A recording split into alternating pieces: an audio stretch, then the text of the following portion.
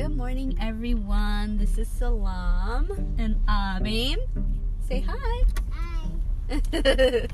Abim is now in a car seat that's facing forward, so you guys may be able to hear her more than before when she had the seat facing backwards. It took me a while to get convinced that I should move it forward, because I'm like, oh my gosh, that means she's not so tiny anymore, and she's a pretty tall, pretty strong kid, toddler, I guess.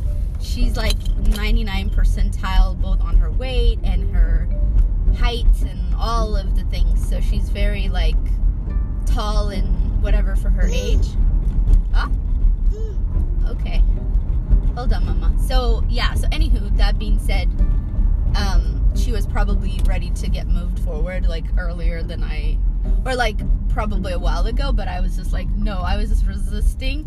Also, I couldn't find any definitive information about when that should happen. And I literally read the manuals. I asked the doctor's office. They never got back to me. I called 2 times, which was annoying. They're usually pretty responsive, but maybe they didn't want to give a comment about that. But yeah, so it was kind of difficult to get.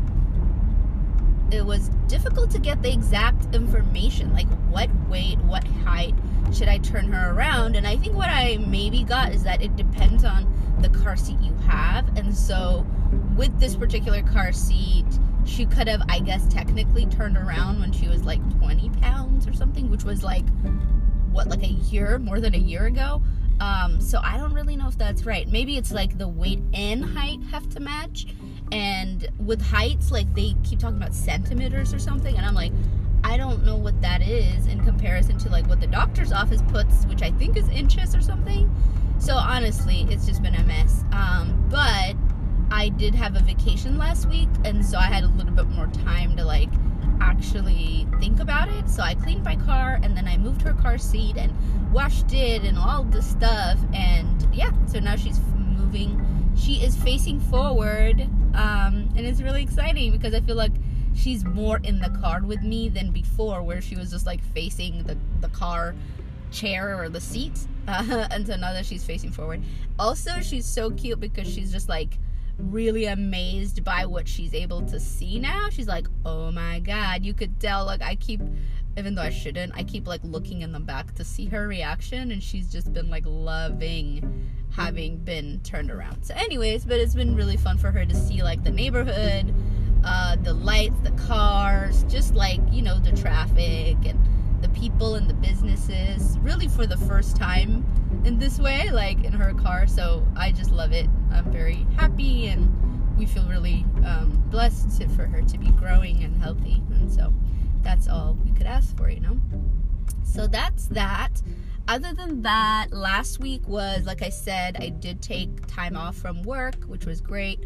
And it was interesting because I did have to deal with a lot of stuff related to the community work that I do.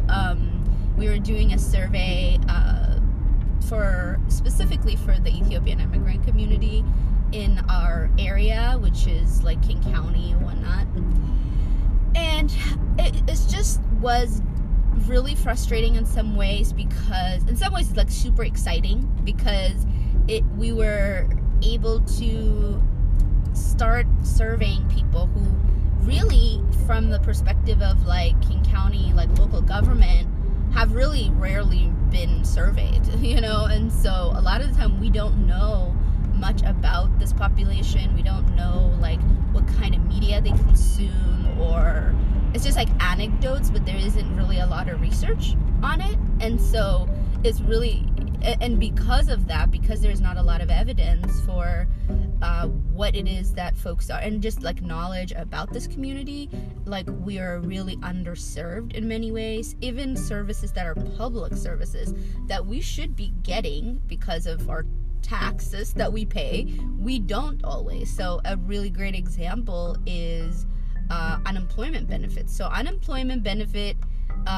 generally it's an insurance. So it's not a public service that you get because you're only in need. You actually pay into it, and your employer pays into it too. And so all of these people who've been paying into their unemployment insurance all this time needed insurance. Obviously, it was difficult on everybody. It wasn't just Ethiopians, but because there were just like a surge of all of these people who lost their job all at once, and it was just like they needed to, and there were changes in who can qualify. But either way, like, the point being that, like, it was the immigrant folks who really struggled the most and went months and months without getting unemployment benefit and just like having no income whatsoever.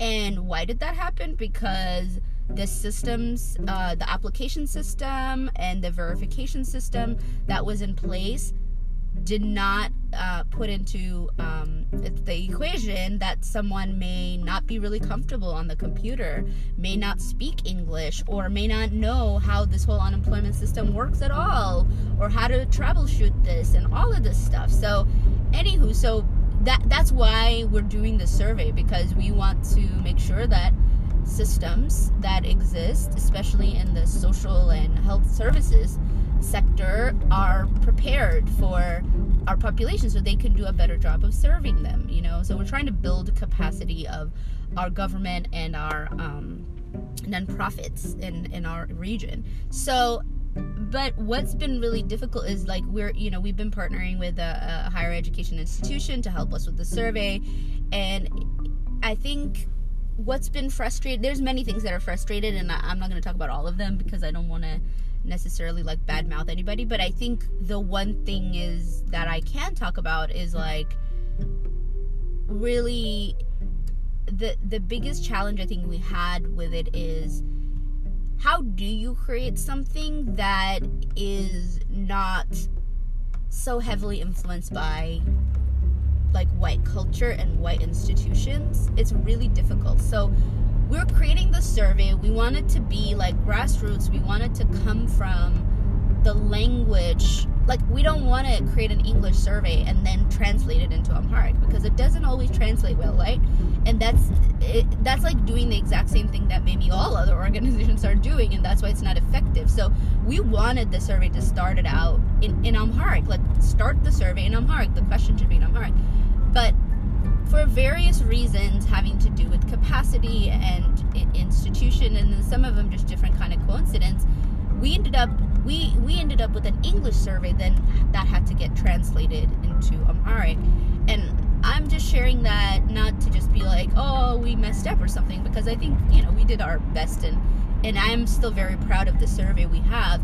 But the point is, like, how this just systems, whether they're communication systems or working systems in place, very much still favor English, obviously, right? And also just white institutions, or, you know, majority white institutions, and like the way that they want to work. And so it's just really interesting. Even when you're trying intentionally to do it, it's really hard to create something new that is not being, like, you know, pushed down upon by this sort of societal and institutional constraints. And it's just, you know, for me, I would say I'm pretty still like a young professional. I still would like to make more impact, bigger impact, deeper impact in my community.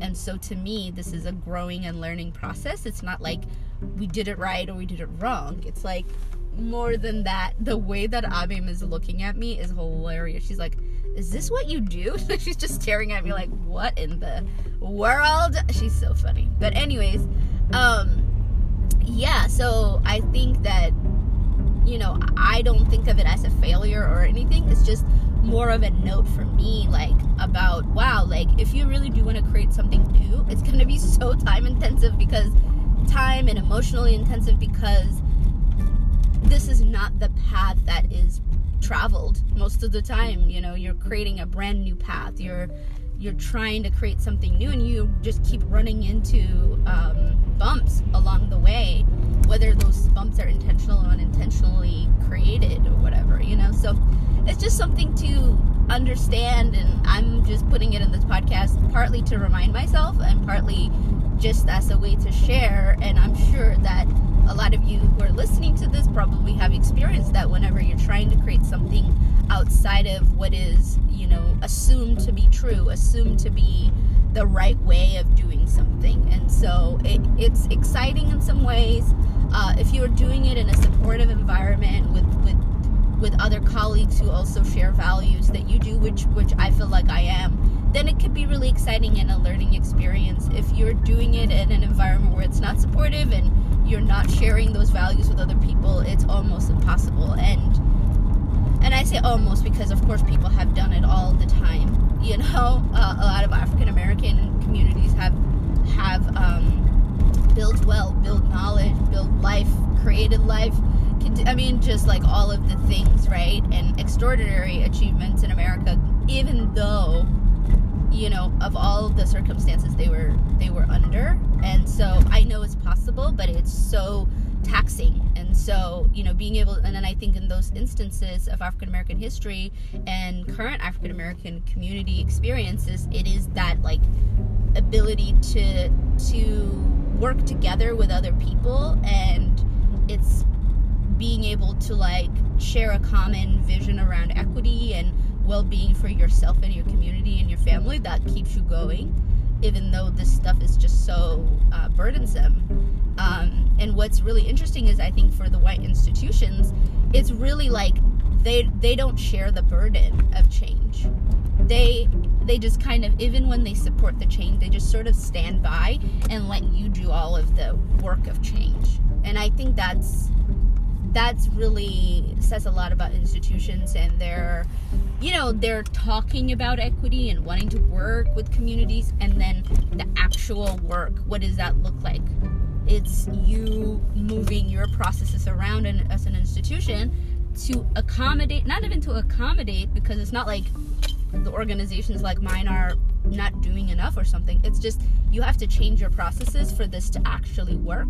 If you're not willing to do that, then you're not really about equity. You know, you're just saying equity just to say equity. But anyways, that's all I got.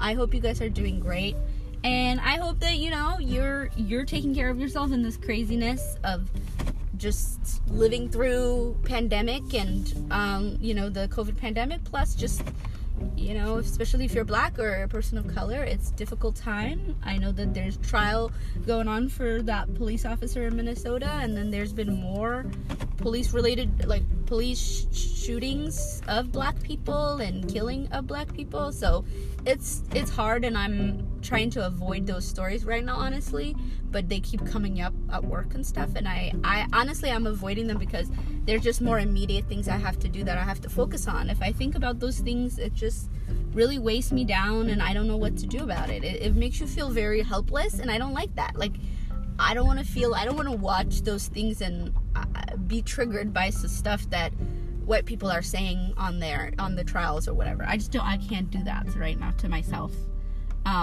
And my family needs my energy, so I'm focusing there. But anywho, if you are watching it and that's what you want to do, of course, you know, that makes sense. That's also important. But yeah, I hope either way you're taking care of yourself, and I do think that, you know, in all of this, like family and self-care and just really staying true to what you need and to be okay now in your day-to-day, and advocacy and things like that, they happen, they continue. Like, that's not something that's gonna stop because you took a break, you know. I try to remind myself not to be so self-centered, to think that, oh, if I don't do this, then like nothing will get done. I mean, sometimes that might be true, but generally speaking, things are gonna continue to progress. And, you know, it's not just about me and what I'm doing, it's collectively what we all are doing. So we can take breaks, we can tap in, tap out, you know. So I hope you're well. Talk to you guys soon. Bye. Bye. Bye. Say I love you. I love you. Okay, bye.